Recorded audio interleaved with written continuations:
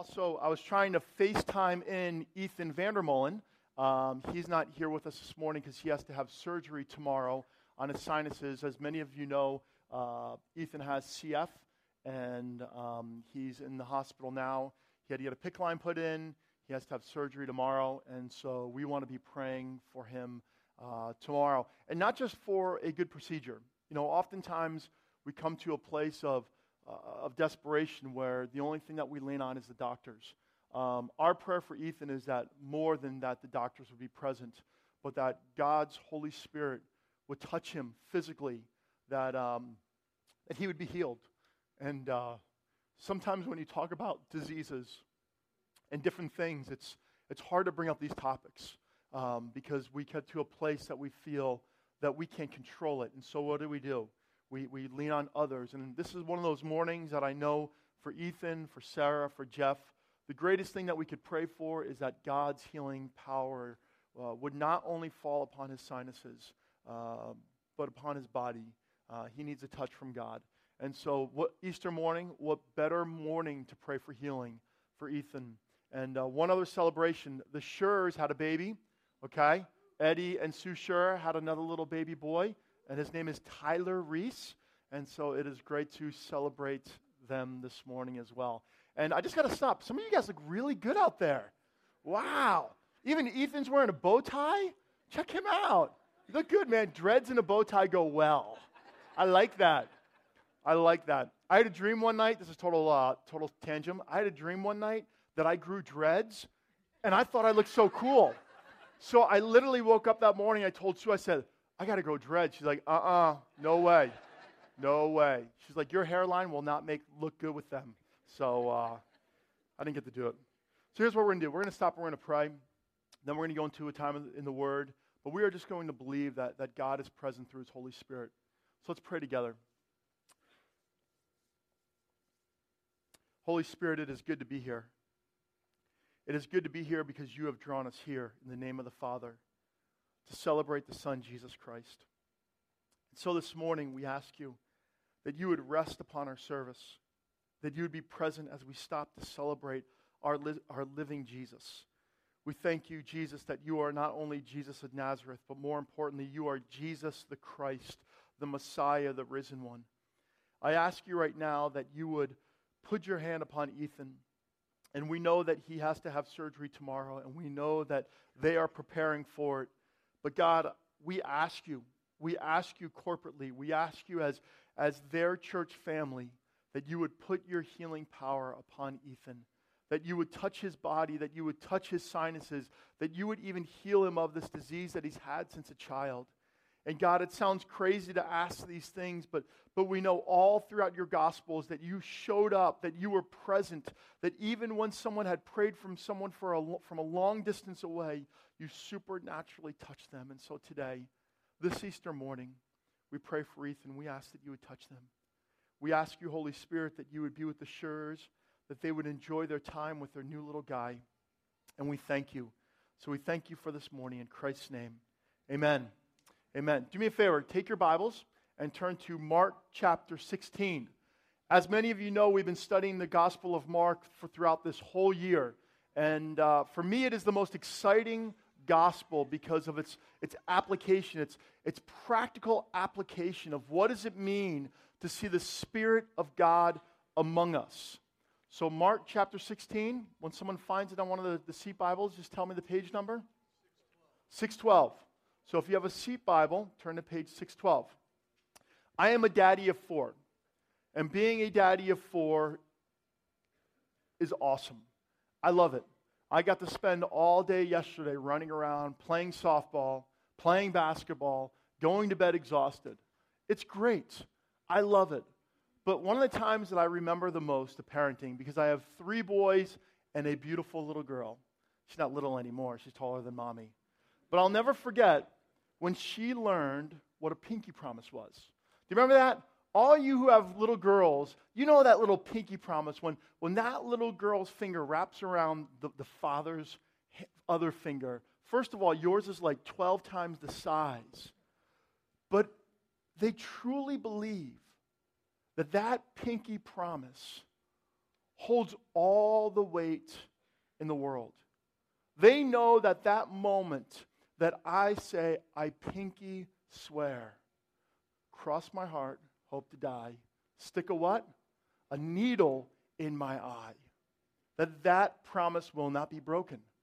I think I'm more afraid of the needle than death. And it's so true. Because little kids run around and they have their best friends, best little girlfriends, and guys have their best guy friends. And they make these promises that they hold on to and they trust more than life itself. It's interesting because pinky promises are never questioned. Right? You remember that? A pinky promise was never questioned. And if someone ever broke a pinky promise, it was unfathomable. They didn't understand it. They couldn't get it. It just left them up at night. How could someone break a what? A promise. It's impossible. And that's what Easter is about. It's about the pinky promise. The eternal pinky promise that we're going to look into this morning. So let's read Scripture together. Mark chapter 16. Saturday evening, the Sabbath ended. Mary Magdalene, Mary the mother of James, and Salome went out and purchased burial spices so they could anoint Jesus' body. Very early on Sunday morning, just at sunrise, they went to the tomb. On the way, they were asking each other, who will roll away the stone for us from the entrance of the tomb? Stop there. We have to recognize something. And I talked about this on Good Friday. When we are celebrating Easter week, we are not just celebrating a Christian holiday. Okay, notice how I didn't say a religious holiday. During Easter, we are not just stopping to celebrate a Christian holiday. We are stopping to celebrate the Jewish holiday and the Christian holiday together. So when we read all of the Gospels, we cannot forget that. Oftentimes when we read the Gospels, we forget about the Jewish background, the Jewish heritage. So much of all of the Gospels is written to the Jewish people. And you know in Mark that I talked about that Jesus does, what does he do more than walking? What does he do? How does he journey? On a boat. He journeys on a boat. We see all throughout Mark that he goes from Jewish territory, hops on a boat, and goes to Gentile territory, back to Jewish territory, back and forth, back and forth. It's the one gospel that points that out. So when we think about Easter, it was a very significant time. We see here that there's three women, Mary Magdalene, Mary the mother of James, and Salome. And it was a Saturday evening that they went out to buy the burial ointments for Jesus' body. And why did they have to wait till Saturday evening? Now, this is significant. Oftentimes we just say, well, it was the Sabbath, right? It was the Sabbath day, and they had to wait till 7 p.m., and that's when they can start living again. But it was more than that. It was the Passover. It was the most significant holiday of the Jewish calendar. It was the remembrance of liberty. It was the remembrance that God had set his people free from the oppression of the Egyptians. And so here you have it. After the Passover, after the Seder, after gathering and celebrating and being with family and being with friends and being in their Jewish neighborhoods, they stopped to prepare. Now let me tell you a little bit about a Jewish burial. Oftentimes we think of burial as just putting someone into a grave. Not so at all. It was really a two-step process. At first they would take the body and they would put it in a tomb and they would wait. And then they would bring ointments to anoint the body. There was nothing significant about the ointments. The only reason they wrapped the body in ointments was because the body was going to go through a decomposition. And it was going to stink. And it was going to smell horrific. Now, who cares if it smells or not because it's in a tomb? But what would happen in Jewish tradition was, after 1 year, after a year that the body went through complete decomposition and it got down to the remains, the bones, they would gather the bones of the loved ones and take all of their bones and bring it to another burial place where all of their family remains were. And so actually, it wasn't just Jesus was going to be put in a tomb and then he was just going to stay there forever. There was a process. It was part of Jewish ritual. Now, why is this so significant? Okay, I'm not just trying to wow you with background, because there was a purpose for these ladies to go to the grave. They were preparing Jesus' body. Now let me show you two things. How could these people celebrate Passover?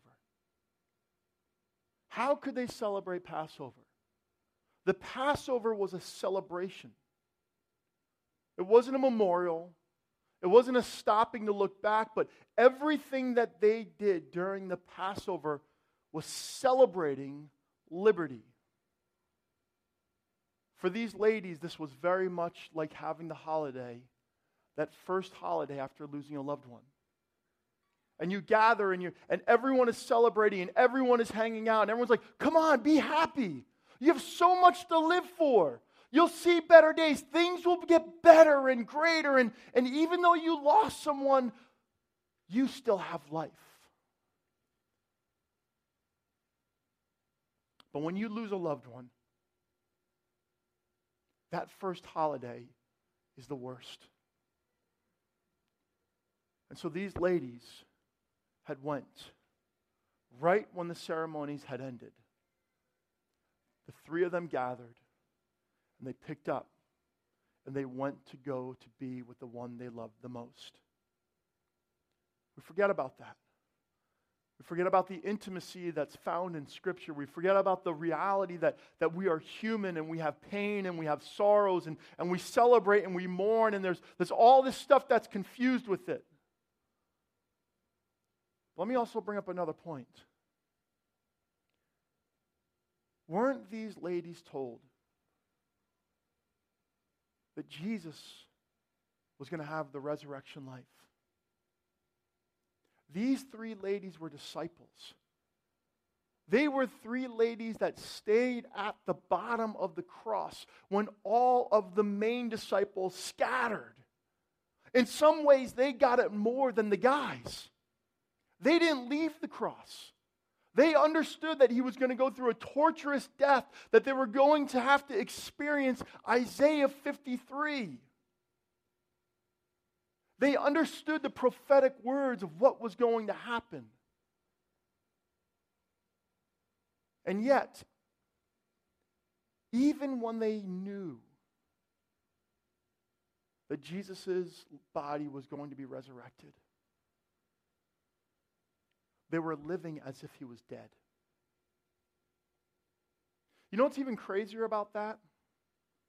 Did they experience a resurrection in their life? Lazarus. Jesus raised a man from the dead. They knew that. They knew who Lazarus was because he was Jesus' good friend. And even though they were prepared for his death, even though they were prepared for his resurrection, they were living as if Jesus was dead, never to come back to life. Now think about this. Side note. We come to Easter Sunday morning believing that Jesus is what? Resurrected.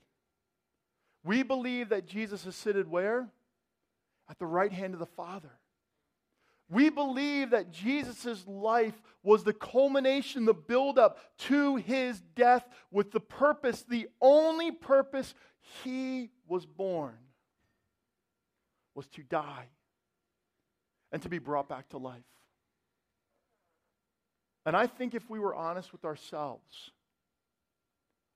most of our days are lived as if Jesus was dead.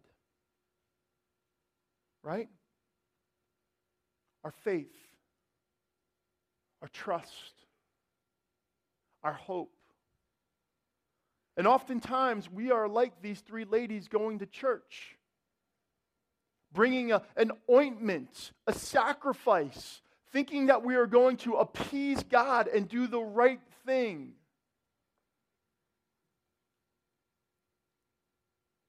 And yet those mean nothing. Because Jesus is alive. You know, it's interesting because when you look at the story, they were so wrapped up in loss that their biggest concern of going to the tomb was what? Look at the passage. Verse 3. Who will roll away the stone for us from the entrance of the tomb? Three ladies. The stone was bigger than me and weighed a lot more than me. And their biggest concern was, who's going to open up the tomb? That's desperation. That's hopelessness. Who was going to open their tomb? Not their strength. But they were trying to figure out, how could this be done? But as they arrived, verse 4, they looked up and saw that the stone, which was very large, had already been rolled aside. When they entered the tomb, they saw a young man clothed in a white robe sitting on the right side. The women were shocked, but the angel said, "Don't be alarmed. You are looking for Jesus of Nazareth, who was crucified. He isn't here. He is risen from the dead. Look, this is where they lay his body. Now go and tell his disciples, including who? Peter, that Jesus is going ahead of you to Galilee. You will see him there, just as he told you before he died." They get to the grave.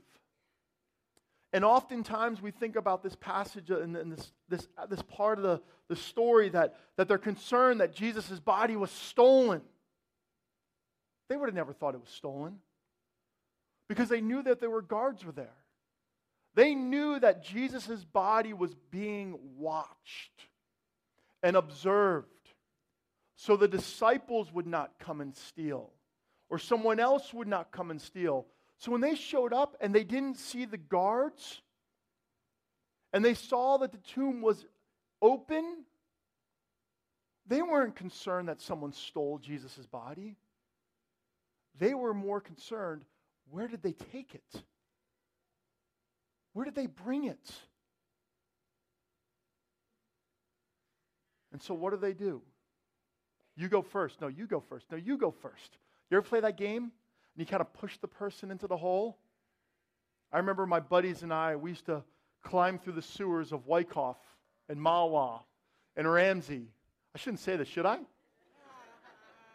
Young boys, don't do this. Don't listen to your pastor. But what we used to do, I'm telling you the story, it's my life. We used to, down near Wilkes Deli, there was an entrance to the sewage passage. And we would spend, my parents are here, they're like, did what? We would spend hours going through Wyckoff and Mahwah and Ramsey. And we would see people, and then we would climb up to like the little grades, you know where the sewer, the water goes down off the street. What's that called again? Drain thing, whatever. And storm drain. And we would poke our heads out and go, blah! and freak people out. But each hole got smaller and smaller and smaller. And since I was the biggest one, I never had to go first. Todd Masterboni did. And so basically, as it got darker and darker, we would push each other. You go first, you go first, you go first. Why? It was the fear of the unknown. Total fear. I mean, they were scared that what was going to jump out at them. We were just scared of a rat. But here they are. Now imagine this. We just think that the stone rolled away and it was bright light and it was all shiny. They walked down into the tomb. They brought lanterns. They brought stuff, supplies with them to work in the dark. And as they lit that lantern, that early Sunday morning, they walked down and they saw a young man, an angelic being, radiating as he sat on the funeral bed. What's more scary? The young man or him sitting on the funeral bed? I mean, think about that. They were terrified. They were not shocked. They were terrified. And what does the angel say? Don't be alarmed. What's the big deal? Relax. Calm down. You are looking for Jesus of Nazareth, who was crucified. He isn't here. This angel is confirming what these ladies already knew. They were confirming that everything that Jesus had prepared them for was in motion. And it wasn't what Jesus only prepared them for, but it's what they were told their whole life as little kids. My sons came up to me this week with that whole Bible on TV, and it was the weirdest question I've ever been asked. And I've been asked some wild questions. And they walk up to me because we talk about Jesus, we talk about the Bible, we talk about life, and we talk about how to apply them both. And they come up and say, Dad, we got to ask you a question. I'm like, all right, great. They go, what's your favorite plague? I'm like, what? The frogs? But as little kids, they were told all of this. They were told of a rescuer. They were told of a redeemer. Isaiah 53, Isaiah 61, Jeremiah, Elijah, all these stories they knew. But more importantly, Mark chapter 8, I'm going to die. Mark chapter 9, I'm not only going to die, but I'm going to be brought back to life. Mark chapter 14. And all throughout the Gospels, and towards the end of Jesus' life, all he did was prepare them. And all the angel was doing that morning was confirming. And he even says, see, look around, check the tomb. He's not hiding. He's not here. And you know what's amazing about this is how specific this angel is. He will meet you in Galilee. Let me turn real quick to Mark chapter 14. But listen to what Jesus said. The last few days of his life, he told his disciples something very specific. But after I am raised from the dead, I will go ahead of you to Galilee and meet you there. Jesus not only told them how he was going to die, how he was going to be resurrected, but where they were supposed to regroup after he came back to life. I mean, talk about directions. Talk about a spiritual GPS. Talk about the information. He went above and beyond. We think that Jesus just kind of died, said a few words, went to the cross, really didn't prepare these guys, and they're all confused. To the T, Jesus said. And do you know what's so amazing about Galilee is this? It's the place that the disciples were first called. We're going to start off where we first began. And that place in Galilee was the beginning of everything. Not only Jesus' ministry, but Galilee was a place where the disciples themselves had experienced healing, had experienced signs and wonders, were invited to teach about the kingdom of God, and that they themselves were sent out from Galilee to heal, to deliver, to bring the kingdom of God amongst the people of God. And he brings them right back where they started. And who does the angel say to make sure that they know where they're supposed to meet up? Peter. Friday night I talked about the best part of the Lord's Supper, that final dinner, was Jesus invited even his betrayers and the people that would deny him to come and eat with him. And Jesus' love for Peter was so great that Peter was prepared to be reunited with Jesus. And how often is it in the church that those people aren't welcomed? They feel that they are not allowed to be reinstated. They're not welcomed. That they're not allowed. That they're not part of the body of Christ. And yet, who is the first person that everyone is told to go find? Peter. These ladies went to go prepare Jesus' body to stay in the grave. The angel confirmed that the grave was not strong enough for our Savior. And the grave is one word. It's the proclamation. The grave is the proclamation of who Christ is. The grave is the proclamation that death would not defeat God. And all throughout the Gospels, all Jesus had done was prepared them that the death was going to be defeated. Mark chapter 9. We studied this last week. That the grave was not strong enough because God's power was going to overpower death. And Christ's resurrection reveals that. It proclaims that there's more to life than death. But that in Christ, and only in Christ, eternity is found. You know what the grave also proclaims? That Jesus is not an ideology. He is not a hope.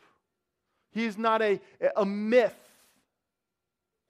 But rather this, that if Jesus' life actually played out exactly how Mark's gospel tells it, exactly how John's gospel tells it, exactly how Luke's gospel tells it, exactly how Matthew's gospel tells it, then his words of John 10 is exactly right. I am the way. I am the truth. And I am the life. He who believes in me will never, ever, ever die. And how often do we live like he's dead? you know what else I love about the gospel? That everything that Jesus had said is completely true. That yes, because Jesus was resurrected, I believe John 14 that he's preparing a home for me in eternity. But I also believe this to be true. I believe Jesus, that his death is even more about eternity. It's about the present. It's about now. Is that he wants to heal the brokenhearted. He wants to restore relationships. That he wants to bring life to people who feel emotionally and spiritually dead. And I even believe with all of my life that just what Jesus had done in the Bible is what he wants to do today. He wants to heal the sick. He wants to deliver those who are either emotionally or spiritually oppressed. Because if he said it, he meant it, he promised it, and we can live in it. I'm telling you that pinky promise means everything. And if that pinky promise to a father, to a daughter means the world, how much more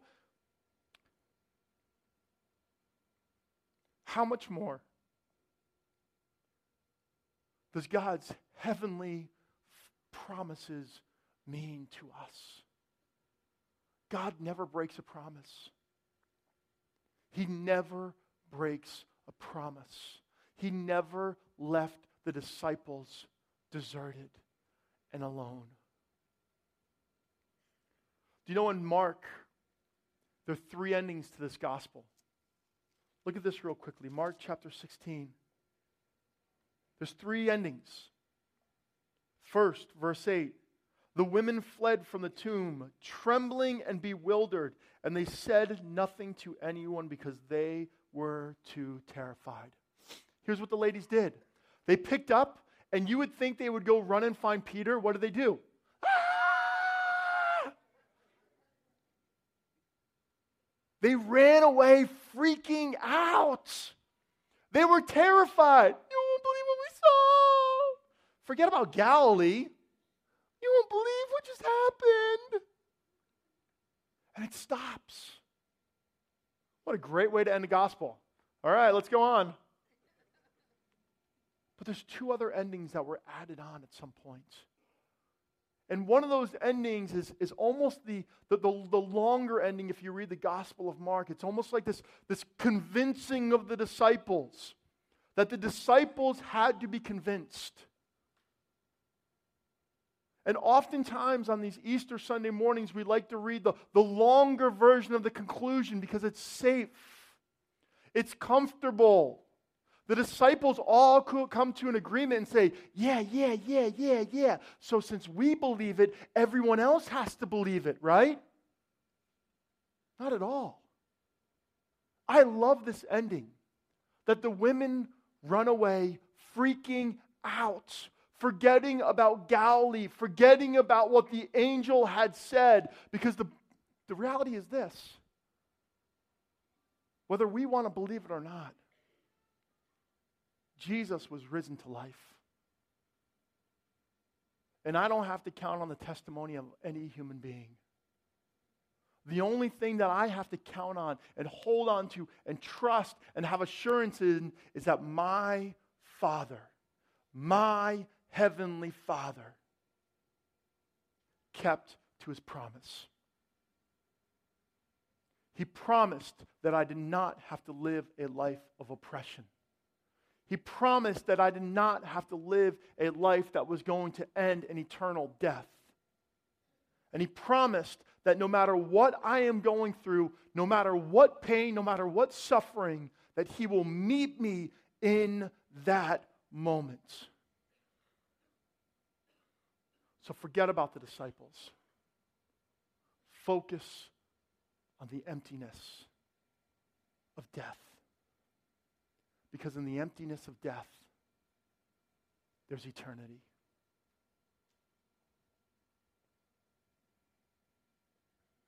I am the way, the truth, and the life. He who believes in me will never die. The ladies went to go prepare. The angel confirmed. and the tomb proclaims.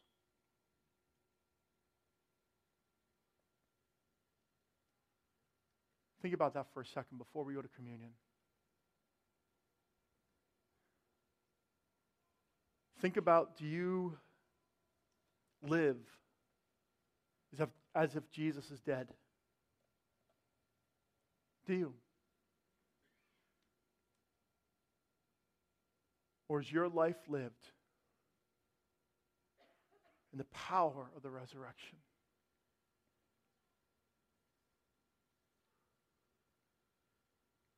Because if you believe in the power of the resurrection, it changes everything.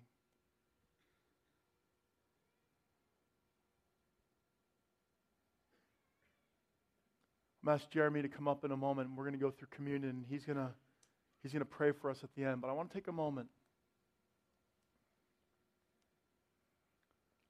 And one of the beautiful things here at the plant, and this is just on the spot, is that we have the opportunity to not just come hear the pastor preach. But what do you think about when you think about this? The power of the resurrection. What do you think about, Myra?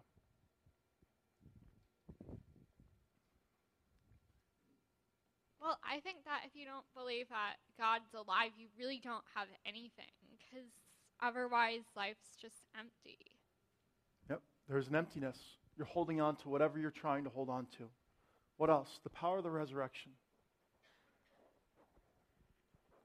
For all you visitors, you're probably freaking out. What's he doing with the microphone? This is what we do on Sundays. Can't change it up because it's Easter, right? Be true to your colors. Can't change a leper. What else? Joe Florio. He always has words of wisdom. What do you think of? Well, it's all real and true, and it's not we're not talking about Abraham Lincoln, a dead historical figure. To look at Christ as being alive and living, and all his words true and having meaning, you can't just read it and say, "Oh, what a cute phrase," and turn the page and go back to the internet or something. It's like it's all real and true, and it's if you follow it, you'll see the truth, and you can only see the truth when it's followed. It's either completely true or completely false. It's either completely true, the whole thing's true, or the whole thing's false. Anyone? Marvin, good old college student.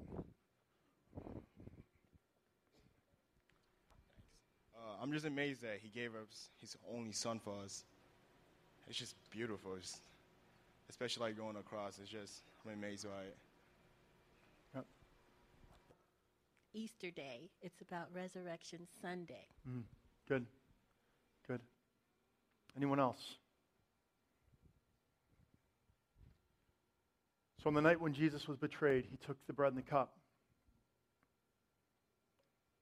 And he talked about what was going to happen. And he talked about his body that was going to be broken. And he prepared them. I'm going to go through this. My body's going to be broken for you. And then he took the cup. And he said, this cup is my new covenant. My blood that is shed for the forgiveness of sins. Whose sins? All of humanity's sins. All who are willing to believe. And so on this Sunday morning, I want to invite Kurt and Jeremy to come up as they lead the tables. But here's what I want to invite. I want to invite you up if you follow the way of Jesus. If Jesus is your Savior, I want to invite you up, but here's the way that I want to ask you to come up. I want to invite you up on this Resurrection Sunday to say, Jesus, today I want to learn to begin to live like you're alive. Like you're alive. And let my life be the proclamation of your life. And if you're here and you're just visiting and you don't have a relationship with Jesus, here's what I want you to do. I just want you to chew on it. And if you're saying that's the life I need, then all I want you to do is simply come up to the Lord's table and take with us. He who believes in his heart and confesses with his mouth is saved. It's that easy. Come up, take the bread and say, Jesus, today, give me your resurrection life. And if you're here and you're just like, hey, I'm here to watch. Here's what I want to invite you to do. Relax. Take in the music. Chew on the words. I know this, that I have always thought that I have to prove God to others. The beauty of Mark's ending is we don't have to prove anything. God loves us so much, he wants to prove himself. And his greatest desire is to prove himself to you. Not through Rob's words or fancy music or a great crowd. No. He will show himself to be real. Because here's why. He desires that no one perish, but that all have everlasting life. So would you come forward and take of the bread and the cup?